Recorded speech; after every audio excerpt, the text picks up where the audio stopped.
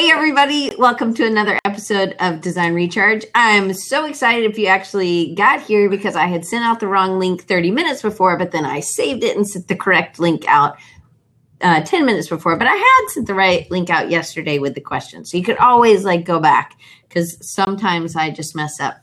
So I'm super excited. I have the Forefathers here, the Forefathers group, and I totally forgot to ask Amir how to say his last name, so he'll have to say his last name for us in a second. But I'm celebrating 4 years of doing Design Recharge yesterday, so this is the 4-year show with the Forefathers, so it doesn't spell the same way, but I figured that was a awesome way, and it wasn't even planned. It was just like serendipity. So anyway, super excited. So Amir, how do you say your last name?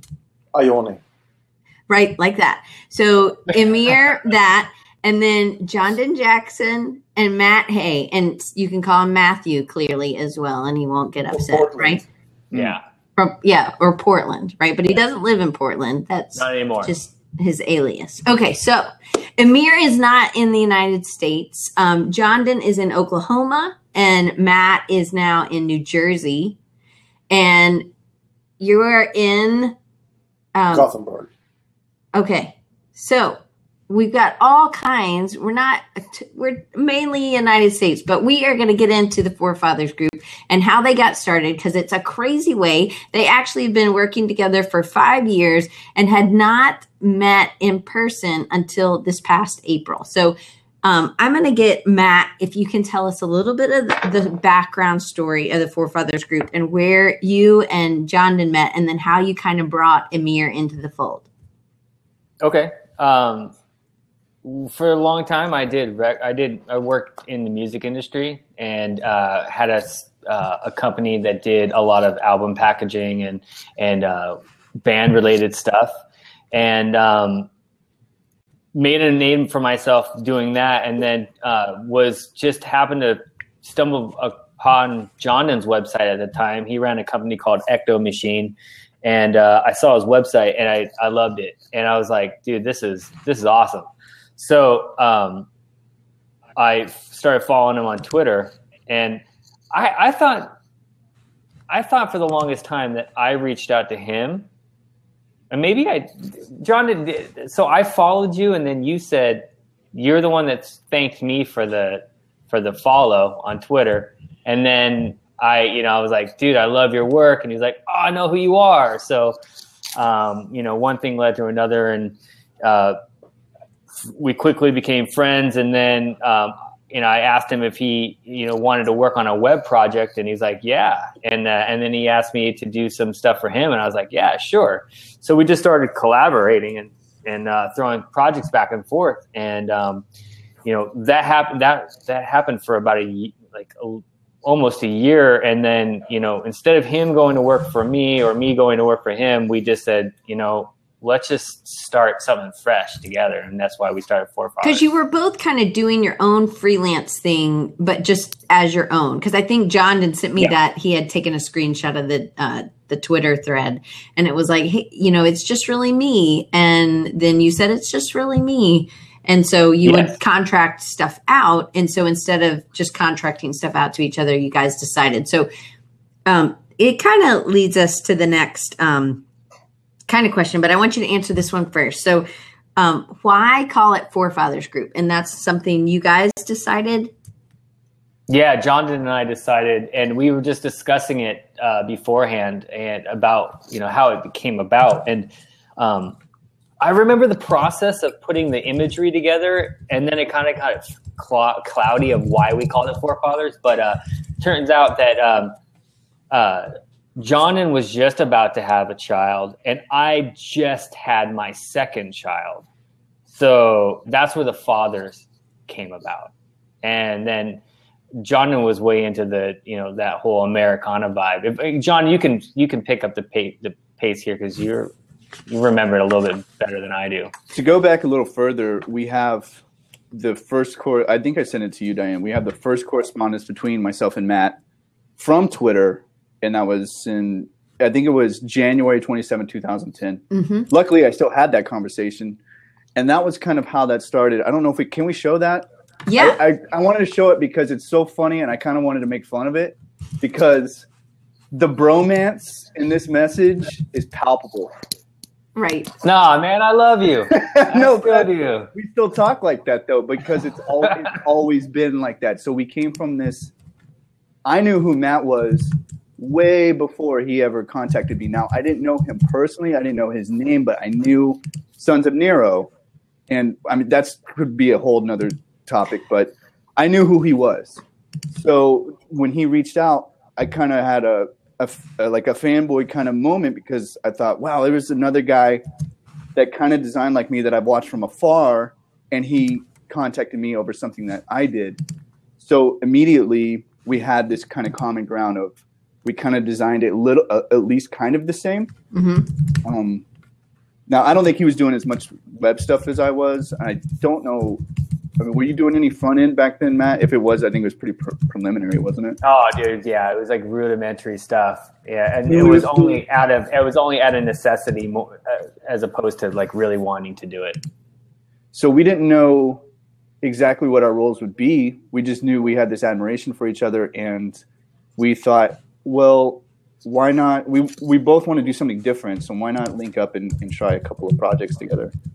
And I'm trying to pull up the thing. Sorry. Oh yeah, no worries. And immediately, we just clicked. The way that we could talk to each other, the way that we could say our constructive criticism was never met with hurt or ego or anything like that. It was very much just a rooted, we're trying to get the best thing that myself and you can do with what we know. Right. And it's always kind of been that way. And that's definitely the way that it started. And I think we realized very, very quickly, we can't really leave each other. Well, I mean, it's as weird as you want to say, or however you can say that. I think that's the most honest way I can say it. Is I need this guy in my professional life. So why? So what was it that what was the need or the thing that he met that you weren't getting otherwise? Love. No. I needed so much love. You have no idea. I'm the neediest. I'm so needy. No, it was kind of like finding somebody who worked like I did and worked at the same pace, but also was aiming for the style that I was aiming for. So it was, in a way, we were kind of like, I won't say carbon copies of each other, but we were like kind of this same version of ourselves, but a little left of center of what we could do. So it was almost like having another me to an extent, but with a different wealth of knowledge. So it was just apparent that, yeah, we got to work together and we got to continue working together. We're not going to do this job or whatever and just split. And we never did. And so I think we made that choice pretty quickly. And yeah, that's kind of how Forefathers came about. Yeah, and anytime it was weird, like the working relationship was so smooth, but also because without even trying to or planning it, we both knew, like, we just both worked in the same like schedule and trajectory. We just, like, anytime I was on Skype, he was on Skype. Anytime that, I was emailing, he was emailing. And it wasn't like we're total workaholics, but we were like always in sync without even having to connect with each other. And so that made it way easier. Like, I wasn't waiting for him to get online to start work or whatever. We were just always working together. You just innately just communicated in the same vein. And so the way you worked, your design passion, all that stuff just went hand in hand. And it was also probably good that you both knew each other's work and had seen each other. It wasn't like just a first kind of meeting thing, right? Yeah. Yeah. Okay. Go ahead. Yeah, it was very strange how we both were aware of each other but had never really met. And I guess the design industry was quite a bit smaller then. So I guess those circles were smaller, and obviously we designed kind of the same way. So our circles were even smaller, and we were eventually going to meet. That was just how we met. Cool. All right. So Johndon and I talked about this, so I'm going to let you kind of answer this. And something's wrong with the email, so I can't pull it up. I'm going to try to pull it up on my phone and forward it to my other email. So sometimes there's a fear cycle of needing a job, and going freelance can be one thing. And then I think the next step, the further step, which actually Focus Lab talked on, and Alicia was actually on that panel at Creative South maybe 3 years ago now, about taking that next step of actually joining and making a team, a union, a company. It's actually 3 kind of different places in your life. And so how do you just even go out of the fear of the needing a job? How do you get out of that? I don't know. I don't have a special answer for that. I can tell you how I did it. And I got canned from my first design career job after 3 years in, and the place was awful. It sucked. I didn't know that at first, because I was just taking whatever job I could get in that industry. And through those years, I kind of figured out, wow, this place doesn't know what they're doing. And when after putting the years in, I found out how not to run things and how not to work in this industry, I think. And I got fired. I got laid off in 2009, I think. And I remember saying, well, I'm not going to go look for another job until I have $0. And that's when I'll go look. And I had a stack of, But no children at this time. 0 kids at this time. 0. I was not married at this time. I owed nothing to no one. It was probably the only time in my life I could do something like that. So I didn't have any job. I barely had any money. I moved in with a friend. I moved out of my apartment, and I had a stack of applications to like various restaurants to go be a waiter or whatever, bartender, whatever. And so I said, okay, I'll go put these in when I hit $0. And all I'm going to do is try and get work. That's it. That's all I'm going to do. I don't care if it's emailing till 3 a.m, submitting my site to whatever, wherever I can. And that's all I did. And luckily it never hit 0. And I just kept going. I took really bad jobs at that time. It was not the most creatively fun or satisfying work. Some was, but the fact that I was getting to do it and riding this roller coaster of just like white knuckled the whole time. Oh my God. When's the bottom going to fall out of this? Right. It was really, really, really testing and pretty scary at the time. And, that was, I think when you just leave yourself no option to go anywhere else, you'd be amazed at what you can do. And that's really, I think as long as you just do not leave a plan B, I guess, or if you have a plan B, make sure it's not within reach really quickly. That's about Gotcha. All I can say is, just don't shake. Don't shake. Right. Too much. So one of the things, John, and this one's to you. So one of the things that I was amazed at is that you guys had never met, and that I didn't know how you were communicating. I didn't know how, and it wasn't like you'd just been working together for 3 or 4 months. This is years that you'd been working together. So how do you think, and I think this is a great way, the way life is, we can actually communicate with other people, obviously around the world, and it can work. So what are some keys that was really important to finding how you 3 could work together, and that when you have to hire other contractors as well, but what's the secret to finding people that you can work with? And are there sort of special things that you look for? And then are there kind of deal breakers? I was thinking about this today. I think we're really fortunate because there's a lot of like-minded people within this industry. We all might have our disagreements and different opinions on stuff that, I don't know, I wouldn't really consider all that big of a deal at the end of the day. But there's a lot of people that think exactly like you do, or exactly like we do. So that's helpful.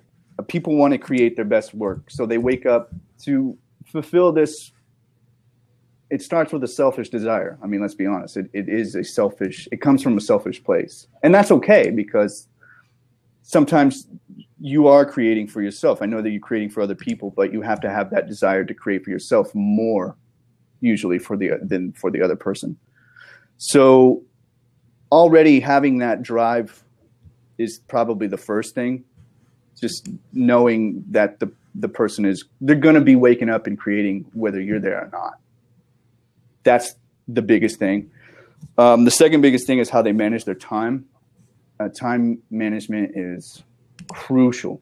With Amir, Amir is obviously, 7 hours ahead of Eastern time? 6 hours ahead of Eastern time? I think, yeah, 6. But Amir doesn't care about working on our schedule because that's better for him. So, because I'm a child. But there was times when I was working from home, and especially when Matt was working from home, where that's all we were doing was working. And, whether it was morning or night or whatever, that's what we were doing. So that's how we were managing our time, and we just happened to be managing it the same way. And I think that's probably the second biggest thing. And then also, you got to be good at what you do. Just making sure that the person is good at what they do, making sure they're not phoning it in, making sure that they're actually pushing themselves to go to that area to where they're trying to outdo themselves. I mean, I know there's always a job on the line. There's always a deadline that you're wanting to aim towards. But at the end of the day, you're always trying to do your best work, or your best job is the next job type of thing. So I think with those three things, you can find people that work exactly like you. I think that's probably the three biggest things. All right. So this one's to Amir. So you came to the group a little later. So how much later? So they started like 5 years ago, or they started working together 10 or 6 years ago, but 5 years ago as Forefathers group. So how did you get roped in? How did they find you? We discussed this just before we went on here. I think 7 months in. Was it that? It was probably about 6 or 7 months. Yeah. Yeah. It was in February 2012, I think. Yeah. We were still debating how we got in contact, but as far as I remember, John reached out to me and said that they were a bit too smashed with work. And they had another illustrator and brand designer his name is Dan Greta from Boston. He is fantastic. And he was working with them, and he was a bit too smashed with the branding and illustrations and everything. So they needed someone to come in and take over a couple of projects, which was actually the first project we did is still a client to Forefathers, and he's pretty big now. His name is what's his name? Norton? Lane Norton. Lane Norton, yeah, BioLane. So heavyweight coach or heavyweight lifter, and PhD everything. So we did his thing, and we did another thing, and we hit it off. But Dan was still like inside Forefathers as the main brand illustrator, like brand identity guy and illustrator. So I was just on a couple of projects on and off, and then Dan split. He went solo, didn't he? No, he weren't. He moved out to California to work. That was the second time. He split twice. Who knows? That was the time that he was with us most. The full time was he went out to California. Yeah. Okay. So I was in for a while, and then Dan came back full time, and I stepped out again. And I was always working for myself at the same time, like in parallel with these guys. But I think it was 2 years ago, Dan left for good to go to, was it Napa he went to? Worked for like a vineyard. Mm-hmm. And then I stepped in full time, more or less. And they were still undecided, I think Matt and John did, because I think you guys were actually looking for someone to be employed, right? Yeah, we were on the fence with full-time contract or full-time illustrator. When I was since I'm in Sweden, it's just weird. I can't get on payroll and Right. So that's something else like to think about. So for people who didn't see at Creative South, so why aren't you just another partner, or why aren't you just another? There is issues with working because you're not, you don't have a green card and you're not in the United States or whatever, correct? Exactly. And like if Obama is watching, you can just send me one right now. But, yeah, he watches a lot. Yeah. I say I'm in here. So. He's in here. Yeah. Thanks, Obama. Yeah, so the thing is, like, it's hard to, the bureaucracy around it is a bit weird. So I just stay on contract to contract on every project. But he's not like a hired gun, you know? Like, he's not someone that we, like, hey, we got a project for you. Here it is. Like, he's very much ingrained in each project. So though he's not like in the States with a green card, he's still as much a forefather as John and I are. So. It really is just a technicality. And if that was not an issue, it would be the three of you and Alicia, right? As your the first lady. We can't afford her though. Yeah, exactly. Too much. Too many pizzas. Too many pizzas. Yeah. So, all right. So, but really that's just a technicality if that ever came to be, but it's really like you're part of every project.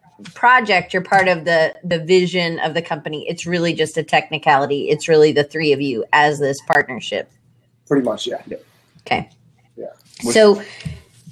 So really gaining trust, you came early on. You were just looking for great talent. The two of you, as you found him and Dan, you were just looking for great talent and somebody also that did those three kind of areas that worked well with you on those, that were passionate, that were really good at what they did, were driven, and then could communicate with you.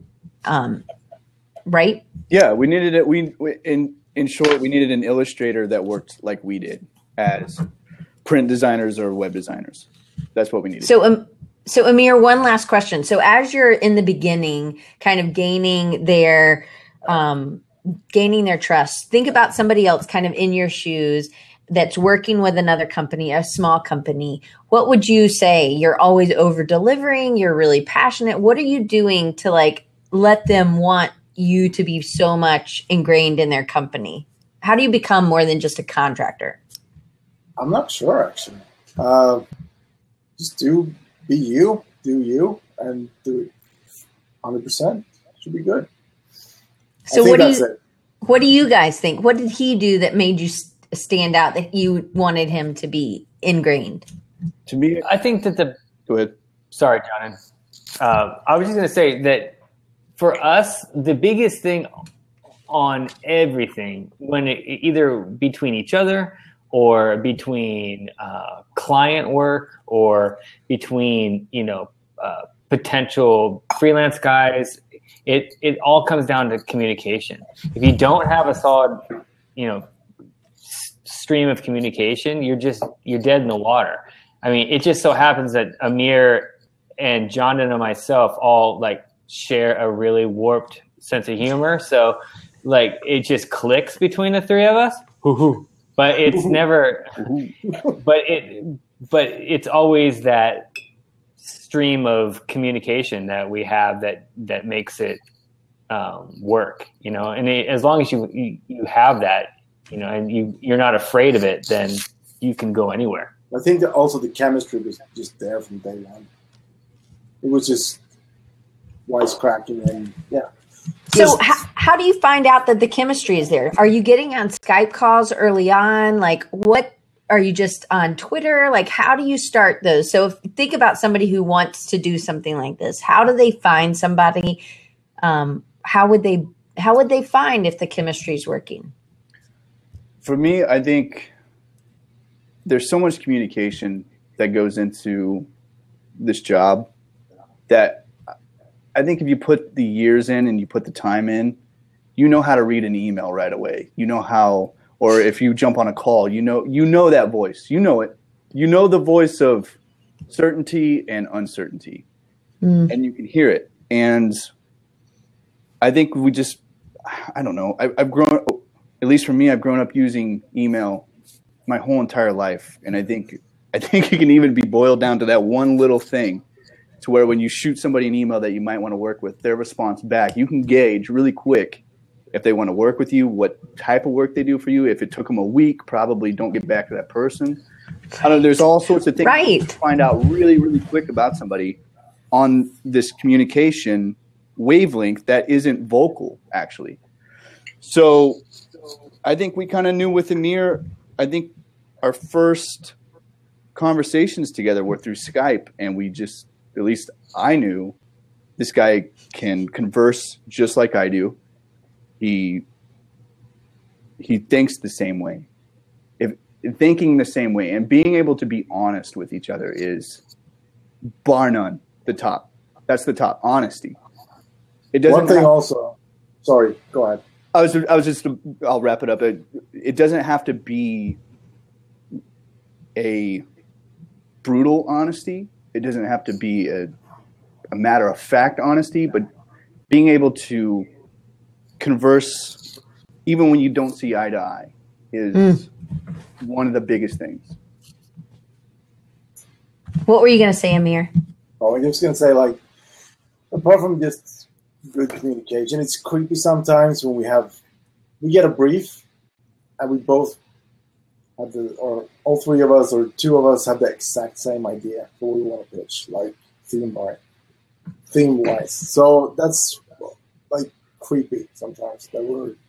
So we think alike, like a lot alike. So brothers from other mothers. Yeah, pretty much. Yeah. So Kevin had a question. He said, what reaction have you received since your no revision announcement on Monday, both in the design community and from clients? We had the best email yesterday come through from another designer, and it just said subject no revisions ... And then in the body of it was just a GIF of someone laughing.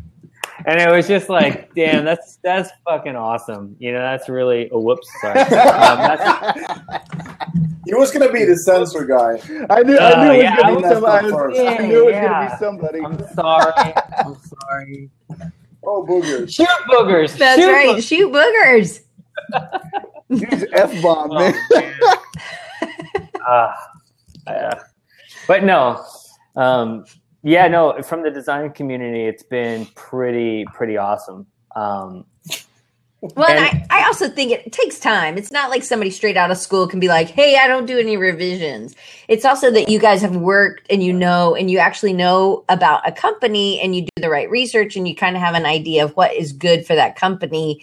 And they know that you're on their team, and we're going to talk about that a little bit later, but it's not like you're just doing your thing and then you're going to put them to the side. I mean, one of your things that you're super passionate about is getting on board for them and making sure that you're giving them what they really need. So the no revisions isn't about being cocky. It's about it's about kind of maybe not overworking something to death or. Well, we overwork it. We just don't beat it to death. Okay, not beating it to death. That's one thing that I did want to say, not to get off complete topic, but just because we implemented no revisions doesn't let us off the hook with what we design. In fact, it puts us more on the hook. So, yeah, and one of our developers, he was asking, hey, what's this all about? And he's like, is it your way or the highway? And I was like, dude, it couldn't be further from that. And he's like, well, what if they come back and they just don't like it or they want revisions? And I was like, well, then we didn't do our job. Like, we didn't do our job to vet the project the way that it should have been vetted. You know, we need to already be so confident on for moving forward before we even Amir or whoever puts pen to paper, then to even start that, no reservations before you get started, and that this helps a lot. Good It's football, also- like ground is just the most important thing. Like if you put down Right. if you put down the foundation solid enough, then you shouldn't need to do revisions. If the client's on board with the direction visually and everything, yeah, that's something you can put more time into. And so, John, you kind of talked to me about that the other day. You said you kind of do an emotional audit. And so you actually ask a lot of questions in your questionnaire, which is actually on your website, which I'm going to share that link real quick. Do you want to talk about that real quick? I know we're kind of going we're not going in order, but. No, it's totally fine. That's the biggest thing that we do with people or with new clients. We call it the emotional audit. And it's where we kind of have to throw on almost kind of like this psychiatrist type of hat and ask them questions that they might not think pertains to their project, but we want to know what kind of people they are. I think if you learn how somebody is, or down to their mannerisms, or what they like, what they dislike, what they like in their everyday lives, you can really get a sense of who that person is as a character. And it can come through when, let's say, you're doing web design, or you're doing illustration for them, or you're doing branding for them. If they're kind of a funny person and they like quirky stuff, you can run that way. If they're kind of a serious person and they want kind of things that are more, I don't know, somber, or with a serious tone, you can run that way. You can get a really good sense of how somebody is through that initial communication, which is what we call the emotional audit. Because we'll ask them things that don't really have anything to do with their design. And we want to know that stuff. We want to know what makes them tick. We want to know things that they don't like. We want to know things that they do like, what kind of people they are, and kind of ingrain ourselves in them. So when we're designing, we can think, okay, I know I've got a sense of what type of person this is. Now, are they going to like what I'm creating for them? Right. So Johnny asked, does somebody buy into your philosophy and process because of your past success? Yes. Successes. Mm-hmm. Our portfolio is our biggest moneymaker. And that's another reason why we implemented the no revision process, because we as just like any other designer have had projects kind of taken over, or someone even said sabotaged yesterday. I don't know if I would use that word, but been taken over and gone into an area to where our professional critique gets trumped by the client, and the project it can go off the rails, or it goes south. And you're then trying to pull the project along to finish it. And that's a bad area, because you're trying to finish it up for the client and, obviously get paid. But your portfolio takes the biggest hit, because that could have been the project that was the make or break for new work. So you're actually robbing from your future self when things like that happen. And yeah, a lot of the work comes through our past work. So anytime we're making something, we have to keep that in mind and say, well, we want this to be a case study. We want this on the portfolio. This project, while we're making money with this project, is also going to make our future money. Right. So Johnny asked, he has an agency that's 10 years old. So he said, would they have a certain approval process, which maybe you've had before, but this is not something you just dropped one day and you were like, we're not doing this. This is something you've been building up to. You had to build up the whole emotional audit. And that was something you built up first to make sure it was working before you completely said no revisions, correct? Yeah. But the words no revisions, I mean, that's kind of like the stinger, like, oh, I want to see what these guys are talking about. Right. It's so much more than that, and it's so much less than that at the same time. Like, we're not saying that we're not going to, like, the revisions are being done. They're just being done by us, and if there is a revision, it's for the greater good. It's not like, oh yeah, you know what, just change that yellow. Boom. but why? There's no yellow in this at all. It's like that kind of stuff. And I mean, obviously that's like a really juvenile like example, but that's like it's so much more than that. And it's funny because before we launched we launched it, I had my wife proofread it, and my wife is she hires digital agencies a lot for what she does, and I was kind of worried to let her read it because she's really good with grammar and whatnot. John didn't call her his grammar spirit animal yesterday. True.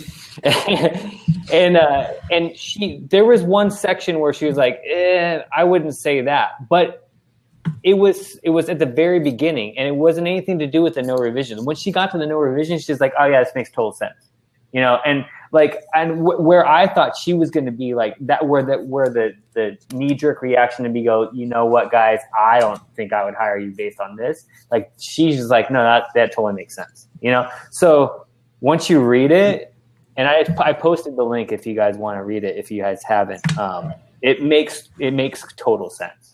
So though the title is very like strong, it's very well thought out. It's about doing the work previously and making sure that you guys aren't dropping the bomb anywhere, or the ball anywhere, not the bomb.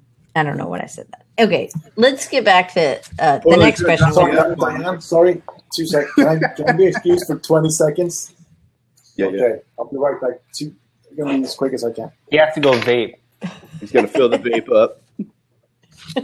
Okay, so Matt, tell me what hats everybody wears, because it's just the three of you, and then you hire some contractors to do some other things. So, like, what hats does everybody wear? And then can you come back and like tell us what like Amir's strengths are and how you use those, and what are Jondon's, and then what are yours?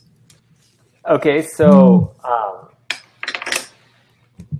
for the longest time, we were all it was kind of wishy-washy with the hats. We were placing them on each other's head a lot, and we started doing business coaching about a year ago. And one of the things that our business coach talked about was, you guys need to clearly define your roles in the company.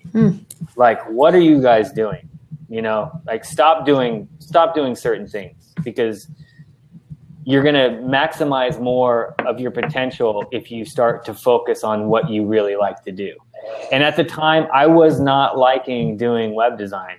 And though I was doing it, I was like, I mean, Jondon's a beast. And I was like chasing him. And I was like, dude,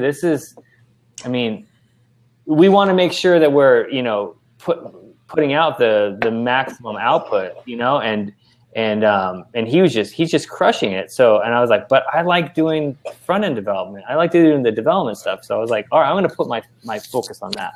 So to answer your question, I do a lot of the front end and web development, as well as all of the bookkeeping and accounting, and then Jondon does all the design. Amir does the illustration and branding. I mean, if that's like in simple terms, but then all three of us are responsible for any client acquisitions and any of the behind the scenes things with the clients. So like meetings with clients, that's something that all three of you kind of do? Well, a lot of the times it's me and Jondon, just because Amir, sometimes the time zone doesn't work. Sleep. Yeah. Plus he's a big angry bear, and he doesn't like people. No, but yeah, no, it's mainly like time zone things. And so Jondon and I will handle all the client calls and the initial conversations. But yeah, that's pretty much it. So Amir, do you find it best that if any of your skills overlap, like if you're working on something, will you get one of them to kind of look at it, or do you guys think that it's best that you guys have these special superpowers individually? Yes, definitely. For sure. I think it will be weird if we did the same thing. I think it's nice to have it divided. Even like when it comes to client communication, like who handles what there and stuff like that. I used to do everything myself, and when I used to do all the invoicing, all the contracts, I wrote up myself, all the meetings, all the back and forth, everything. I was really fatigued and worn out on that when me and John and Matt started doing this full time. It was perfect timing. But not only that, but I used to work with web back in like the late 90s. So I have some background in web, but I used to work with a user experience agency in Norway on a few projects where they taught me a lot about user experience, which I find fascinating. So I can still have some input without being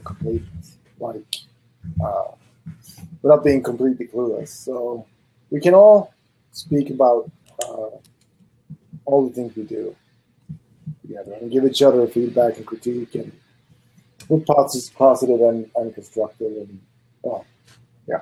So like Derek Friday asked about like brainstorming and concepts. It sounds like sometimes you guys do them alone and then you come back and then you had the same kind of idea. So is that something like you set time in the process of a new client to like come and talk together, just the three of y'all? Yeah. Yeah, we try to get together on Skype or Hangouts or whatever to go over all projects either before they start, or if I have a conversation, we'll all jump on online. And that's the beauty of the internet and in all these outlets that you can communicate with each other. It's very easy for me to just wake everybody up and go, guys, I had an awesome phone call. Jump on Skype or whatever, and we can do that. But going back to what you were saying about the hats thing, I want to just point out that for a long time we were very much overlapping each other. Like Jonathan and I, the way we used to work were like we would have a bunch of jobs come in or whatever, and we would almost, without thinking about it, divvy it up. Like, okay, and it was only divvied up by who responded to who first. So if John had happened to respond to the client, he was the lead on that project. And if I was the point of contact, then I was the lead on that. So I was doing design on these projects and development. John was doing design and development on these projects.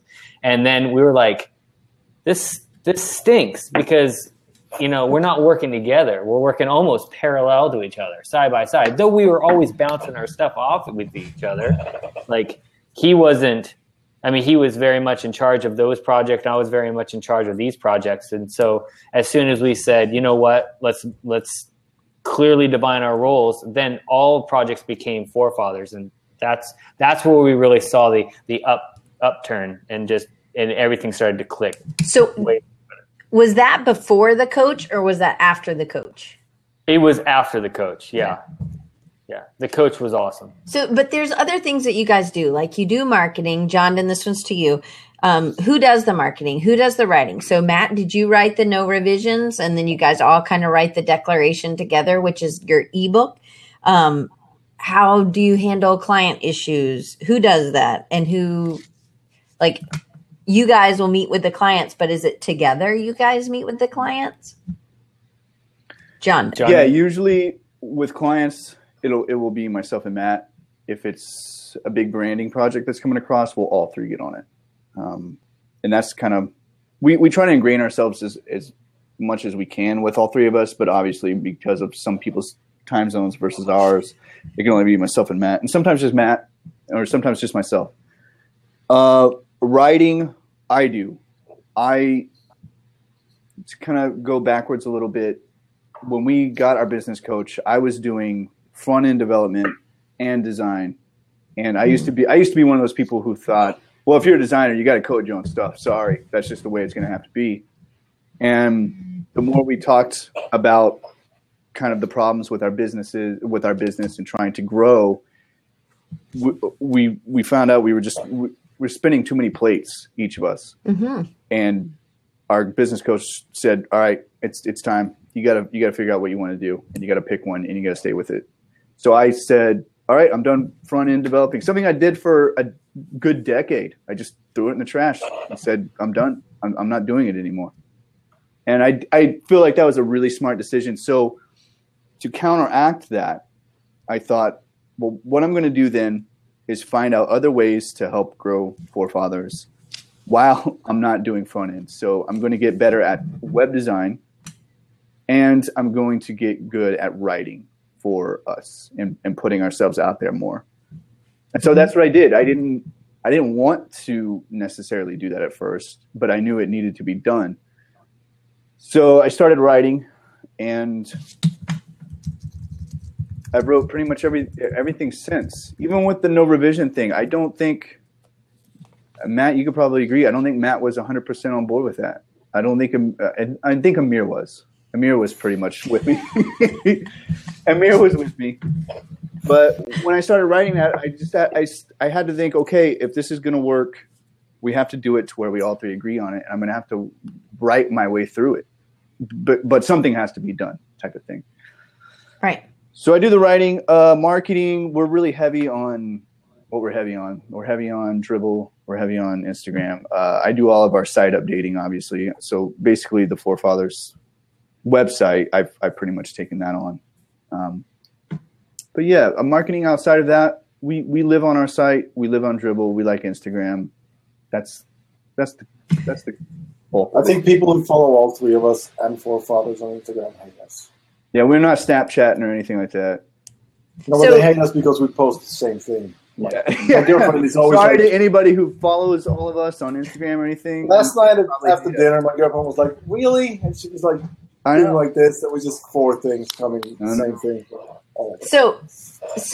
But that's somebody asked that earlier, Jay, and I promise I try to get to all those questions. He asked about customer acquisition. So who's doing that? How does that happen? So people just find you and then it's word of mouth, or It's are you from doing? everywhere, really? We always had the mentality, if we do what we're doing well, we don't have to chase. We don't have to chase. Chasing feels cheap. We've tried it before and it just never feels. Yeah, it feels. I don't know. It just doesn't feel right. And that was our thing: is just make good stuff. If you build it, they will come. I know it's cheesy as that. I'm going to throw a Field of Dreams reference out. I'm going to Kevin Costner everybody right now. That's true.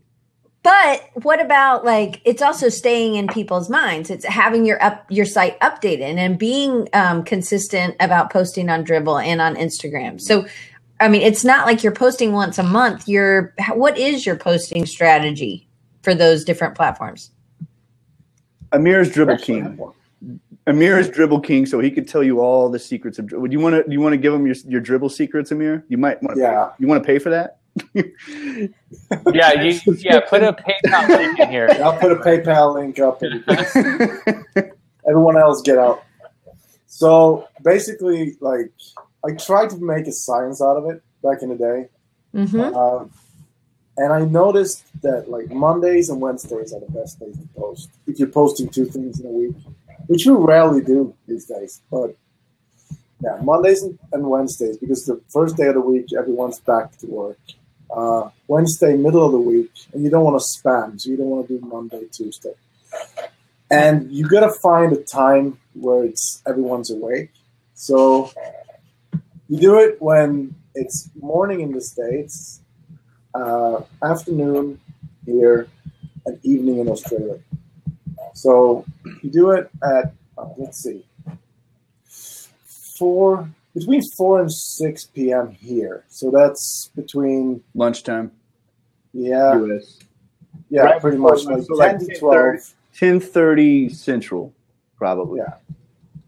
So this is what I love, is that Amir's thinking globally. And I don't know if that was like something that, just because of where he does have a lot of, clients that are globally, was that something that was so attractive to you guys? Because he does have somebody was like, he's Dribbble God. So I don't know. It's not something that we really thought about. I wish that we could sit here and say there was some crazy science to everything that we've done, but there's not. That's why we wrote our ebook. Is I don't even like the term process so much. I feel like it's kind of buzzwordy at this point. So I wanted to say, okay, here's what we do when we design. And it's like 4 steps. That's it. And what it is beating our head into a wall until something good comes out. That's what it is. There's no recipe or formula. There was never any recipe or formula when finding Matt or finding Amir or starting Forefathers. It was just really white knuckling through this crazy industry that allows people to white knuckle through it. Now you have to be good at what you do, but you have to have a pioneer spirit, I guess you could say. Well, you also have to kind of know who you are and what you want to do, and Yes. and you also have to be willing to grow, because it is a flexible field. It's not like you're going to do the same thing forever. So I think that teachable spirit has to be there, I think. Mm-hmm. Yeah, there was. And you have to be really passionate about, or you have to stand behind your work 100%. There can be no faltering, and as soon as you get comfortable and confident with your work, then the work really starts to shine. Put out what you want to do. Like if you do a project that you feel, oh, this stunk, this was really boring, and I don't like the outcome, I should post it anyway because I need to fill out my portfolio. Like, don't do that. Like, put out what you want to do. Build your own sort of, in Swedish it's called like, sorry. Now this is where I started curse. Shoot boogers is a good alternative. Yeah. Hey, how do you say shoot boogers in Swedish? In Sweden? Like directly translated, No, I know. fruit snorkråkor. But no one says that. Like, no. Anyway, so yeah, like build your own. What would you call it? Like sort of build your own. I can't find the word for it, but create your own sort of. Like what you want people to ask you to do, put that out. Don't put out things that you just did to pay the bills. Right. Or something that got revised into hell and back and just turned to shit. So, right. Okay. You were working on. You did really good not cussing in the beginning of that. Thanks. I got to drop an F-bomb just to even myself out here. Diane, you have to correct as well. Oh no. Yeah. The internet will just turn off. I know, right? That's how we're going to close this. Amir, nobody says shoot boogers but me. Like that's not like a fairly I think known. on the first call I said that sounded worse than any cuss word we said. Yes. Yeah. I put worse images in my head than the F-bomb. I just Much snorted. worse. Yeah. Okay, so this is a real quick question. Amir, answer this one. Do you think working together as a group gives you more leverage with clients than when you're telling them what they need to do instead of just pushing out what they think they Definitely, without a doubt. It's so much easier when you have a team behind you than doing it yourself. I always do it myself as well. It's just I have to fight more. Right. Okay, so Matt, here's one to you. We kind of have talked about how y'all communicate and how often. So how do you deal with approval or approving pieces? Maybe like the writing that John did. How does that go through the three of y'all as an approval process? And then how do you kind of get together? Is this somebody you guys talk about what you're going to do as the bid, and then John writes it, or you write it, whoever writes it, and then it pushes out after all the three of you kind of look at it, or what? Well, the first couple, actually, a lot of the writing that John did, that he's been doing has been based on like experiences that we've just gone through, and it all kind of like stems off of that. And what good or bad, just things that we've learned along the way with each process. And so when he's like, you know what, I want to write about this, it's kind of like we're already in that moment because we either just went through it or we have been talking about it. So we're like, yeah, and that sounds good. And he'll put it together. And I would say up until the declaration, anything he's written, we were like 100% on board with. Like, not maybe some like, not to say like I try to smooth him out or whatever. But like maybe there's a couple things like maybe just change that because it comes off a little bit wonky. But up until that point, like he was, I was on board with everything he has written, and then it wasn't until the first version of the declaration I was like, I don't know. And that was the only time that I was like, yeah, I don't know, man. This sounds too weird. I get what you're saying. It's just not where it needs to be yet. And believe it or not, we sent it to a client to read first to get to get his feedback on it.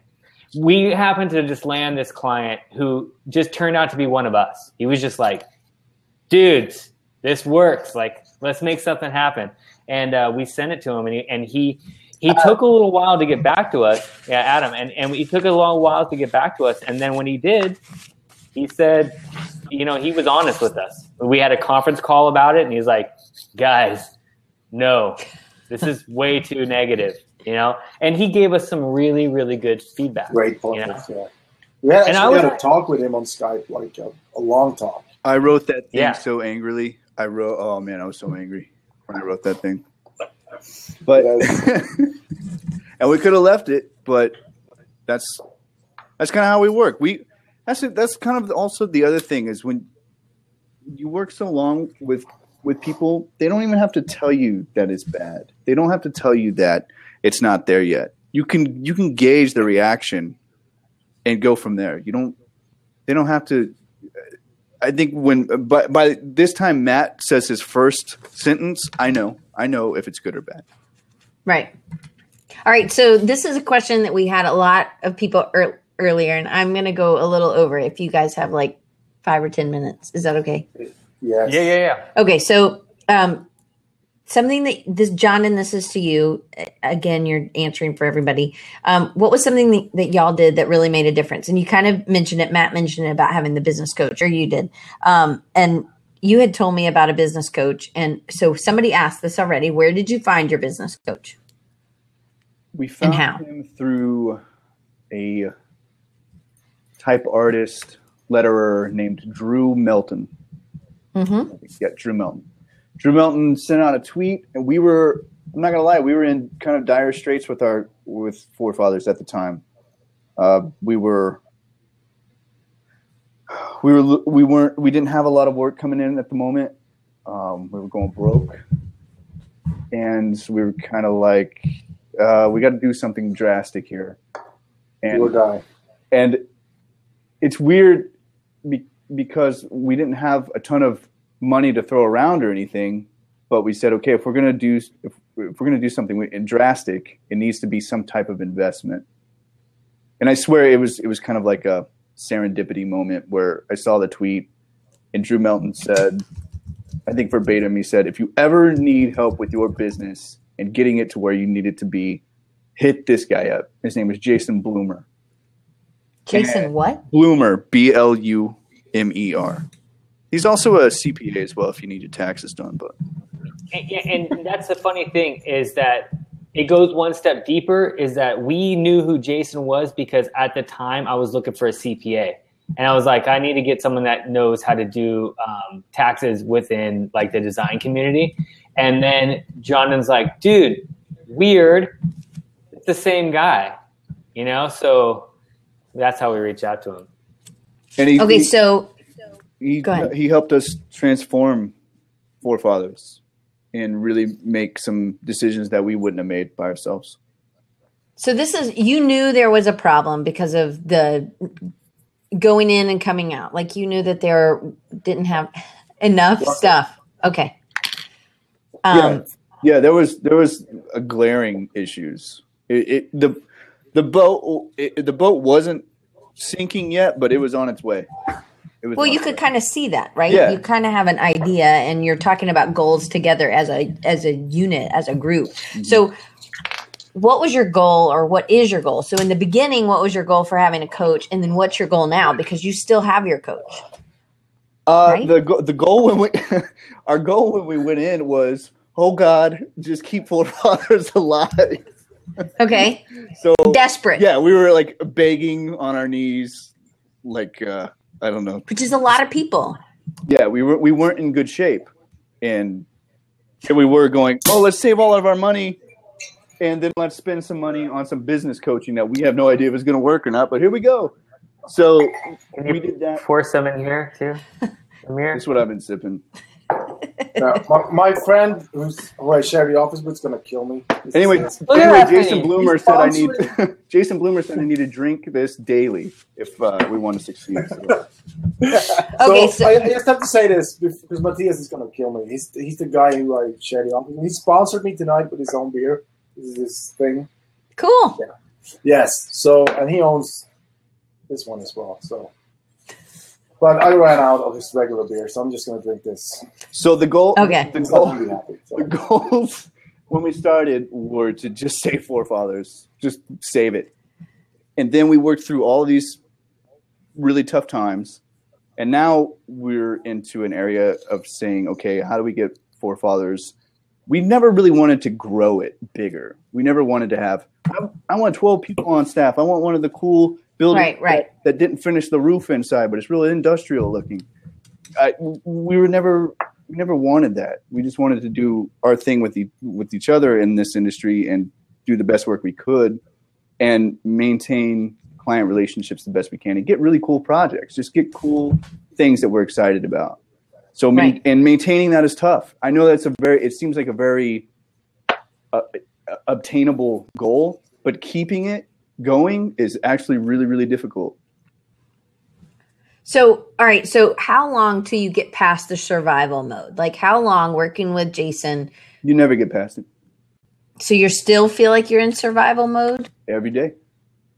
If you don't feel that way, then you're not working hard enough. No. You know, like if you get to a place where you're just comfortable, then the bottom can fall out at any moment. Mm-hmm. And I've been in that position. I've watched my friends like get too comfortable, and then all of a sudden they don't have a job anymore. And like something that they love to do, and it's gone, and it stinks to watch. You know, it's really disheartening. You know, and that's unless you're willing to fight for it. You know, it's. So I guess that's the thing you always think is going to happen. Like one day I'll feel better. Like one day I'm going to feel more comfortable. But then I think when you do have employees or partners, you actually feel indebted. Like I've got to get this because everybody's got to get paid, or we need to get this kind of work because we want to get the next kind of work or whatever. So I guess that's kind of like I don't know. It's not truth. It's an untruth that we have. You get to a point where you realize that isn't going to happen, maybe, right? Yeah. But you just have to really love what you do along the way.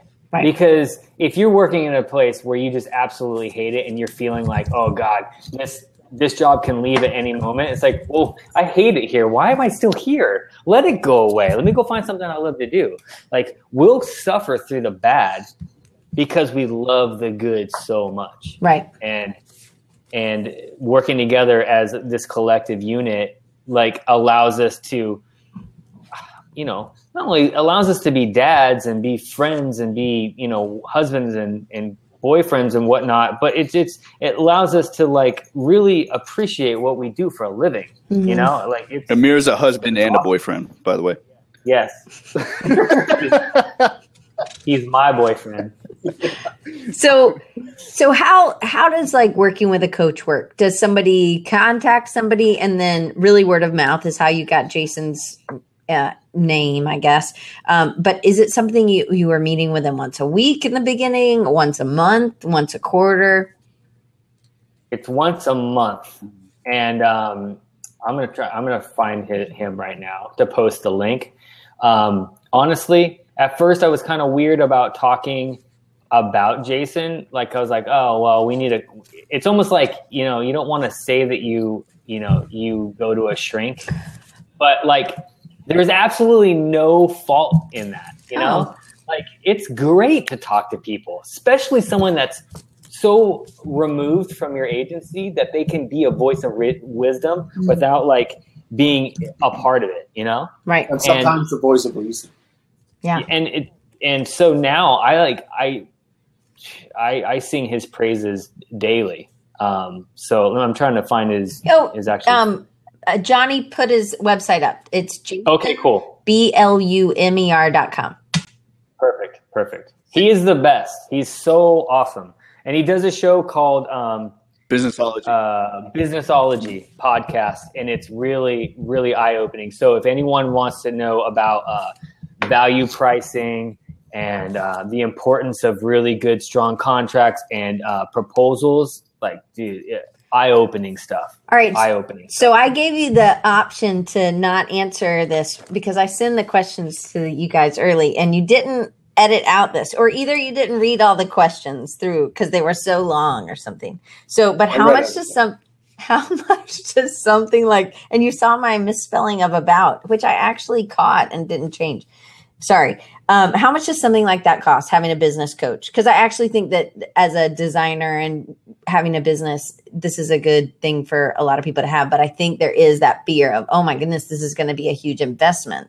So how much does something like that cost? It's like, I can't really, I mean, I don't want to blow up his spot. Right. You can have like a general, it's like, let's just say hundreds a month, as opposed to thousands. That's good. And but it can go for as long as you really want to go. I want to sorry, go ahead. Go ahead. I do want to interject and say that might sound expensive, or you could say, how much does something like that cost? But what it would have cost us had we not done that is everything. It would. I have no doubts that taking that step saved forefathers to continue going and go down the road we are now.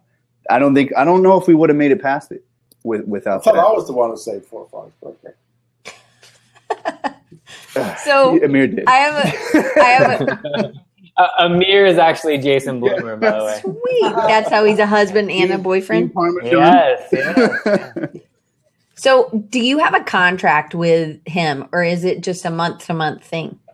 No, we go into a contract with him, but so we did a full year, a year plus, I think. And then and we were like, you know what, we're going to take a little time off. We're going to reflect on this. And I think we ended when, in like January, Jondon? Like, it was like, when was it that we ended the first time with him? It wasn't very. No, it was like very much. It was like February. It was right after the holiday, I think. Yeah, so right after Holiday, we ended with him. And then we went to Creative South, and we were like, dude, we need to get Jason on board again. Like, we talked about him so much at Creative South. Like, we still need him in our lives, you know? Like, and we reached out to him, and we told him, like, dude, we talked a lot about you at Creative South, so hopefully you, like, get a little bit of something from this. And it just realized that we need him as much as anything. We need him to, like, be that voice of reason that we desperately seek. Right. Okay. So bookers, I forgot what I was going to say, and I totally had it. It was something you were saying. Anyway, so, I know. It was kind of like Netflix. You put it on hold, and then you went back, and you could re-up your thing. Yeah, I think it ended in like February, and we said, we'll see you in the summer. And instantly, like a month later, we were like, we need coaching again, because we've got this slew of new issues and new things going on. And we also, this is to go back. Coaching was only between me and Jondon at first, and then when we went back, now we're dragging Amir into it, and so he can experience the full force of Jason Bloomer. So somebody's asking about any examples of discussions. So all of the, when you do hit something new in your business, you go to him with those kind of new issues. Yeah. And he just basically said, okay, give me a rundown of what you guys do. And we did. Like, how do you guys function? How do you guys work your proposals? How do you guys work your acquisitions? How do you guys work your projects and your project management, blah, blah, blah. And we gave him all that. And he's like, why don't you try to do this? Or why don't you try to do that? And it just seemed to open up these floodgates of like, oh, dude, why don't we try to do that? You know, and that's where we learned about value pricing. That's where we learned about the importance of role assignment within the company. That was a huge one. That was the one that really made the biggest difference, I think. And then also the confidence building, you know, like you need to set your prices the way that you want to get paid. And because a lot of time people undersell themselves, and we were like in this fine line, is like, where's too much and where's not enough, and we need to find that sweet spot. And he kind of helped us. He's like, there's no sweet spot. Get paid what you need to get paid. You know, and we talked about it, Creative South too. We realized how many decisions we actually made based on fear, and you don't really know it until somebody points it out. At least for us, and it was just a clear indicator of, all right, no more of that. That's got to change. So something John and I kind of talked about the other day was just being uncomfortable. And maybe that's kind of where you were, Matt, with the revisions thing. It kind of made you uncomfortable in the beginning, but maybe it just wasn't where it needed to be. But you were on board with where it was, the goal of where it was going. So what I would love to know from each of you, like Amir, what's been uncomfortable, but it's really led to more growth later, or growth even as you as a designer individually even. Can you answer that, or is that a crazy question and I need to rephrase it? Do it one more time. Sorry. Okay. So what has made you uncomfortable, but you just went with it and you grew from it? Well, it's like when you have to tell a client that they're being idiots, but you have to do it in a nice way and sort of convince them to go on a route. Because most of the time when you're freelancing, you're like this, yes, master, I'll do that. And they're actually paying me so I can sleep till noon. So I have to do this. But you have to sometimes step up and tell them, like, you guys are totally on the wrong track. Like, this is not going to work. And the first time it's really scary, and you think they're going to kick you in the face, but they don't. And the more honesty you put out there, the better you will do. So some people might take it, like, especially ad agencies, you have to be really harsh with them. And they can take anything because they're always in the last minute, and they have no one. Because they're always wrong. Yeah, and they don't have any talent working for them. That's why they hire you. So you can be pretty straightforward with them. And when you start doing that and you start to realize that it works, you get more confident, and you can do it again and again and again and get better results, basically. That's good advice. All right. What about you, Matt? It took me a long time to get over saying no to all projects. Like, I was always afraid that if I said no to a gig, that the next one wouldn't come. And it took me a long time. And John actually was the one that really got me out of that mindset. It's like, dude, if this job sucks, then say no. Like, that's why we do so much. That's why we do so much, like, vetting beforehand. Like, a client comes to us and, we want to do this, and I hate to say sucks, so that's pretty harsh. But a lot of times, like, sometimes those gigs just don't work with us. Right. Like, we just know, like, through past experience, that this isn't going to work out. So let's instead. And I had a hard time swallowing, like, well, if we say no to that, we might not have that job to pay for payroll next couple months. And John is like, you know what?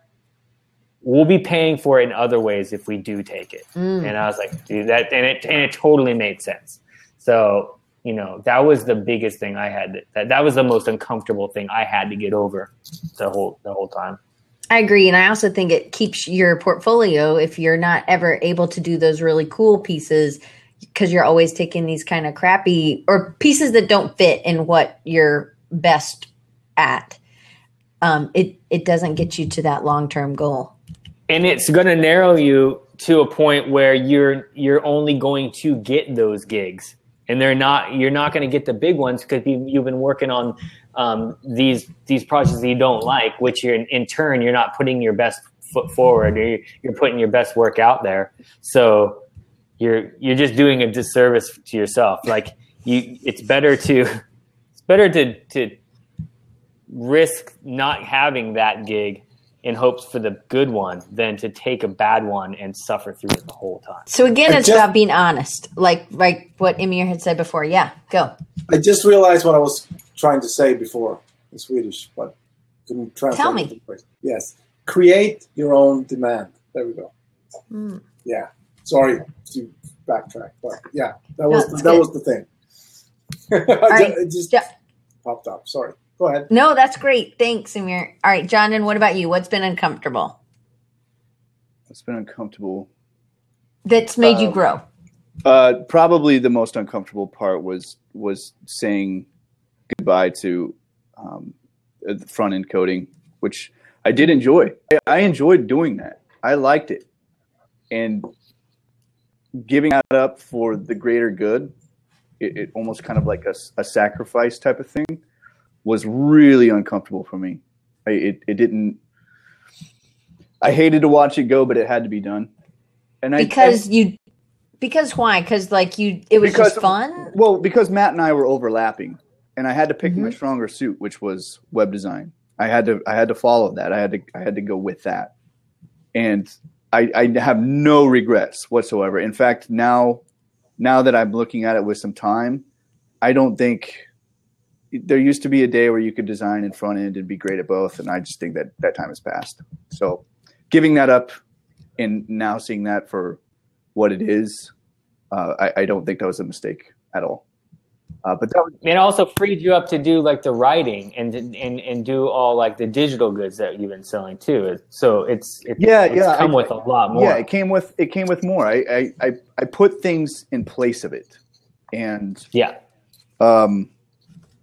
It was fine, and I found out other talents that I had that I didn't know previously, and that's kind of what it is about growing, especially growing the business, finding other talents that you don't know that you have, and pushing yourself into areas that are uncomfortable. And that was you got to sort of find your strengths and stick with that, and put all your focus into that. It's like when you're going out if you want to go out and get Chinese food, you don't go to the place that has Chinese, Vietnamese, and Thai. You go to the place that has Chinese food, because you don't want to go to the hybrid place, because they can only do one properly and the rest is going to be like half-assed. So you want to go to the niche one, sort of.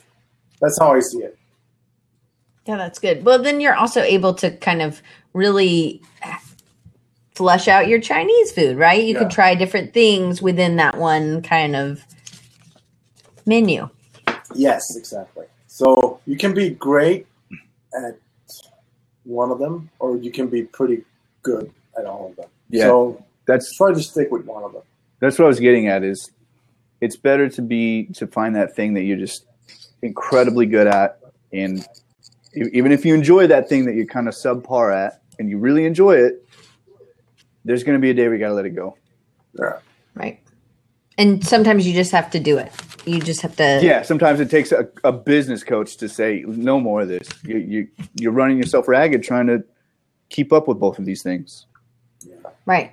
Because back in the day, like in the, I think, late 90s, early 2000s, when I was dabbling in everything, I was a web designer, I was a developer, and I was an illustrator, I was a brand identity designer. I just sort of had to find what was... Yeah, you just find your strong point and stick with it. Because I realized, like, I did my first logo for my elementary school when I was, I don't know, I was 10 years old, I think. So I was like, I'm an idiot. Why didn't I just stick to that since I was 10? Why did I do all this other crap that I shouldn't be doing? Because I'm decent at it, but I'm not good at it. And stick with one thing and become great at it. Yeah. Pretty much. All right. So KBI Design Group, we talked about that in the beginning. So you'll just have to watch the repeat because we're way over time and we definitely can't. we only have actually 2 questions, which I never get through all the questions, which we did cover a lot, and I took a lot of notes. But one thing that we talked about on the test when I meet with you guys was that I really want to talk about, and I don't care who answers this, but the whole thing. Do you guys have to go pee or something? Like you guys are getting real squirrely. I do at all times. I have to pee all the time. Shane, Matt, I pace constantly. Shane Helm wrote something. He said, "How did forefathers keep their hair?" And he asked wigs. And our inside joke at Creative South was we're the hair fathers. Hair fathers. And Amir was doing that, and I was doing this. Yes. John just got a new haircut, I think. Like brand new. Did you get it for today? It looks I good. did it just now. Yeah, I had the person that cuts my hair daily come in here. God, that's a joke. I'm kidding.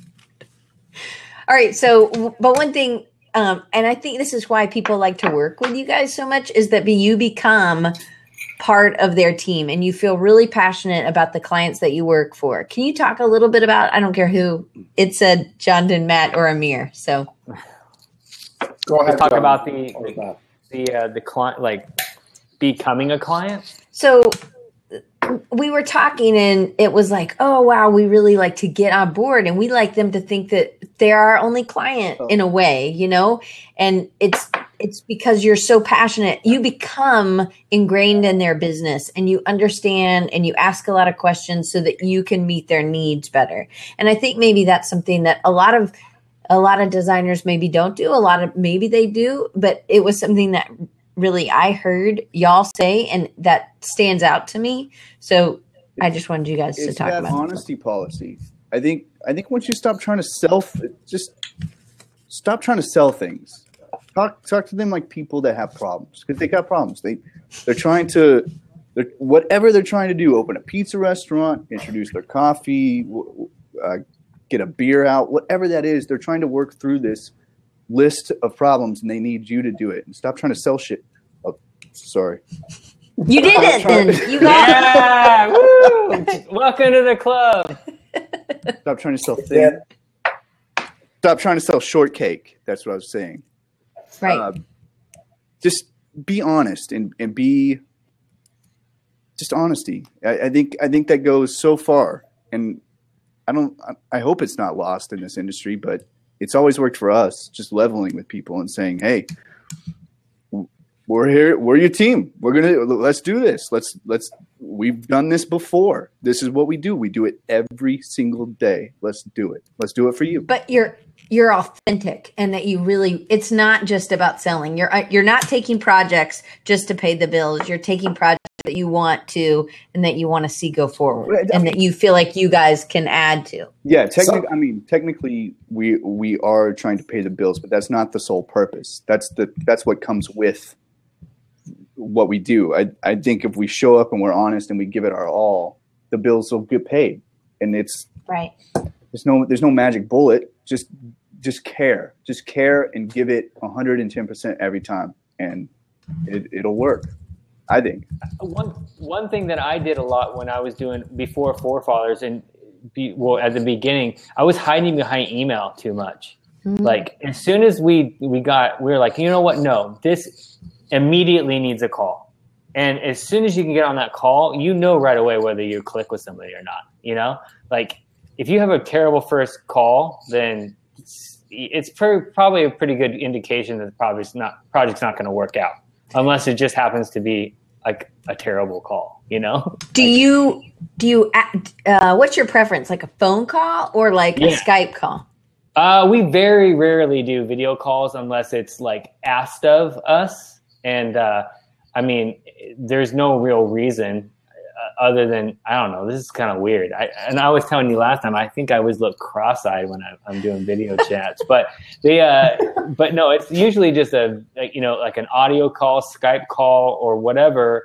And it's just a conversation. Like Jonathan was saying, it's just, let's get to know each other. You know, let's do this Forefathers bro down thing that we like to do and hang out and find out what you need, you know? And we don't we don't try to sell or do anything until the like, okay, well, here's what we're going to do. We're going to send you this, or we'll try to figure out this. But a lot of times it's just a call.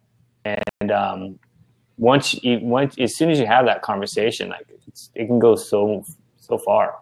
Well, one thing I think is great about y'all is that you're so great at what you do, but you don't come across cocky. Like you're really sincere, and you really you get excited about things. It's not like you're too good for these certain people or whatever. And I guess maybe that's where you were talking about, Matt, some of your friends have gotten to, and it's like maybe the complacency hits in, and then maybe that's when they kind of fall off the, they stop the drive or whatever. Yes. No, 100%. I mean, we get excited about projects. Like anytime a new project comes in, and we read through it, I'd say like a good 7 out of 10 times, like, this sounds awesome. Let's talk to them right now. Like, let's set up a call. I mean, this sounds, and even especially if it's something we haven't really done before, like, I don't know, feed bags for camels. Like, that sounded awesome. Let's do this. This is crazy. So, right. But yeah, we get excited. Yeah, sure. Did you see what Doc Reed said? I just Matt? read that. I've always thought you sounded like you're cross-eyed. I do. It's weird. You're not. I think Yeah. No. He's not? Yeah. He's only Don't crossed out even when he's start with sober. me. I've seen it. When he gets drunk, Are you sure? Even out. I didn't want to say it, but I'm not drunk. I'm not. I'm just. we were having dinner that one time, and I was like, "Man, dude's cross-eyed." Yeah. Kidding. I'm kidding. Is that why you're trying to slap me on the back? To put me back to No. normal? It was for other reasons. It's the side of the head, John. Get them back right. So I'm just excited. So the very last question was what's next? What's next for Forefathers? And it sounds like you guys have kind of answered that already, but Glasses.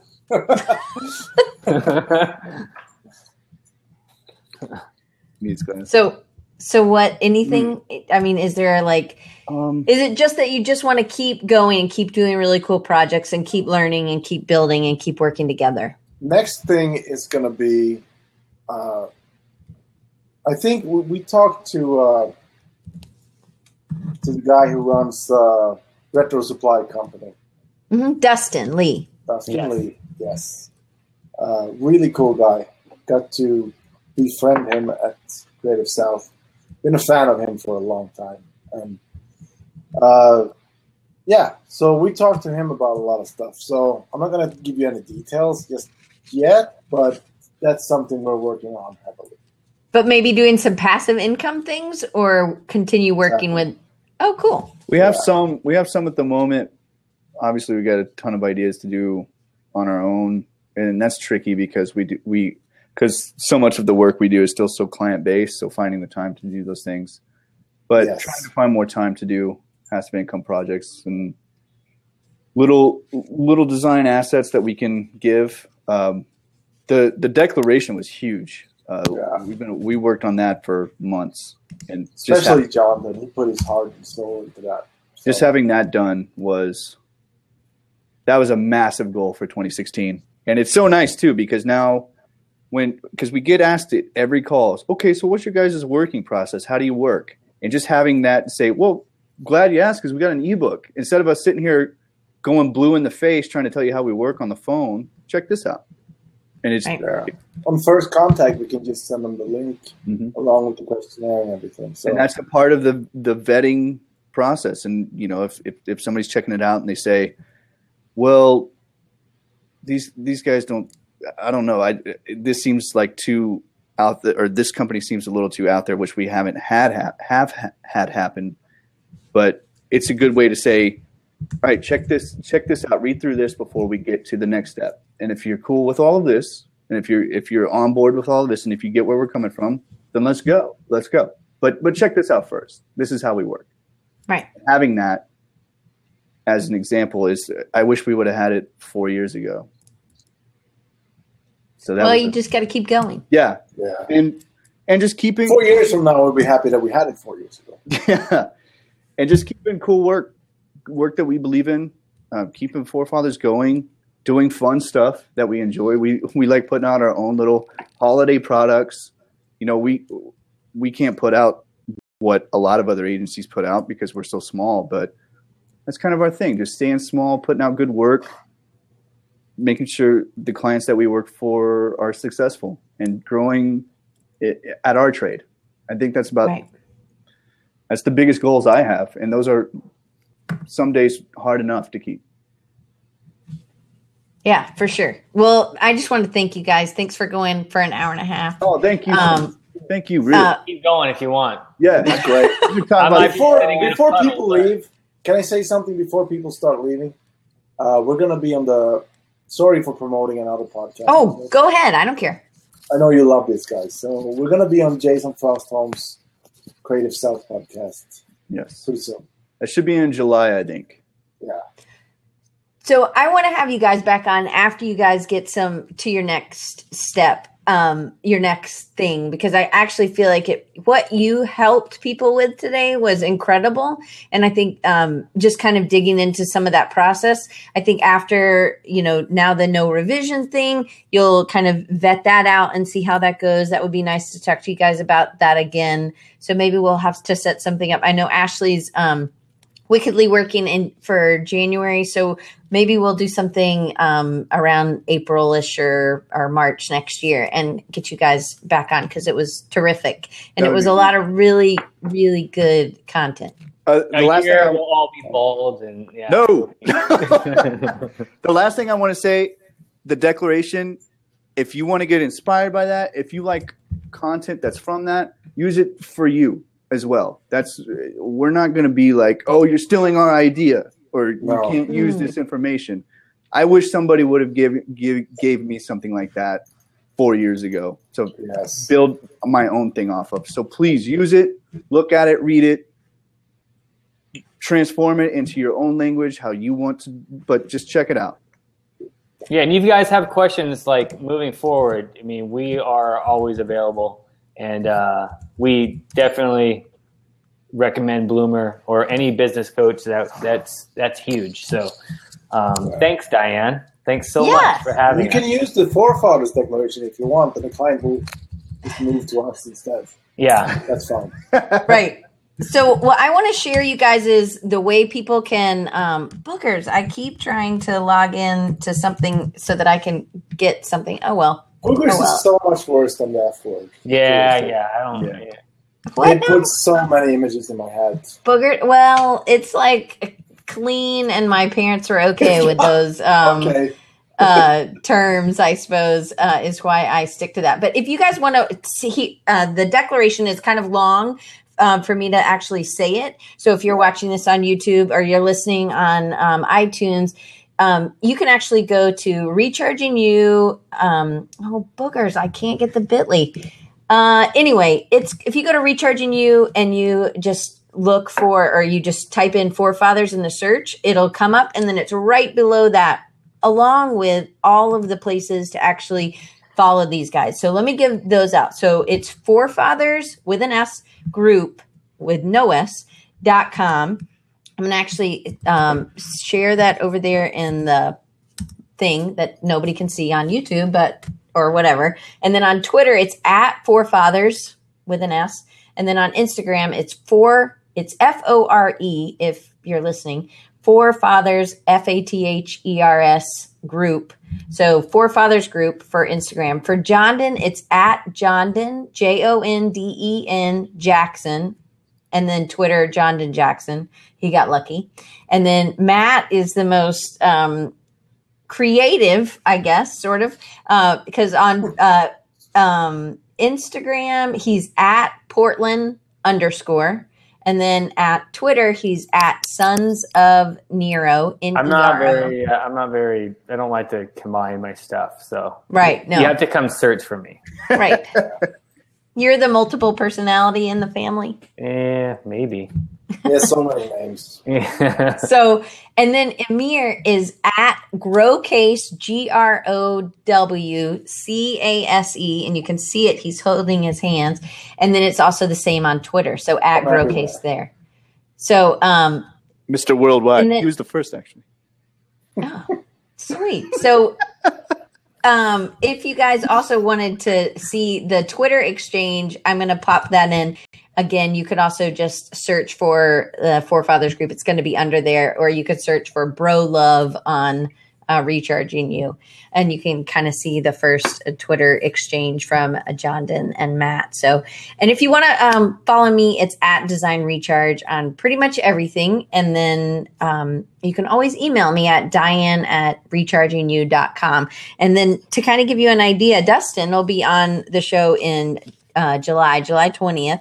But next week is Brian Manley, who is hilarious. Yes. We Yeah. love So- Brian. We love him. I miss him. I know so much. he is. He's awesome. So I'm excited to have him on next week. And so just thank you guys so much for hanging out late and giving so much knowledge. And I'm just going to reiterate what it took Amir a while to do the translation in his head, but I think this is like the word of wisdom or words. Create your own demand. I thought that was I'm glad you shared it. You backed up because I think that was a important part. So it's like the day has gotten darker for Jondon. Yeah, my It's sunlight's running away from me. Yeah, there you go. Anyway, it's just funny. But thank you guys so much. It was so good and you're so funny and you guys did so good. I'm so proud of you guys for not cussing. Thank you so Yeah. Hey, what was your mom? Elaine, very sorry. Yes, Elaine. We did the best Hi, we Elaine. could. We did the best we We could. love your daughter. We try Sorry. our best. Best we could. All right. Well, guys, we'll see you next week. And thanks again. You Thanks guys are so awesome. much. Thanks. Talk Okay. soon. Bye. See you in about Bye. a year. Okay. Are you guys going to go back to Creative South?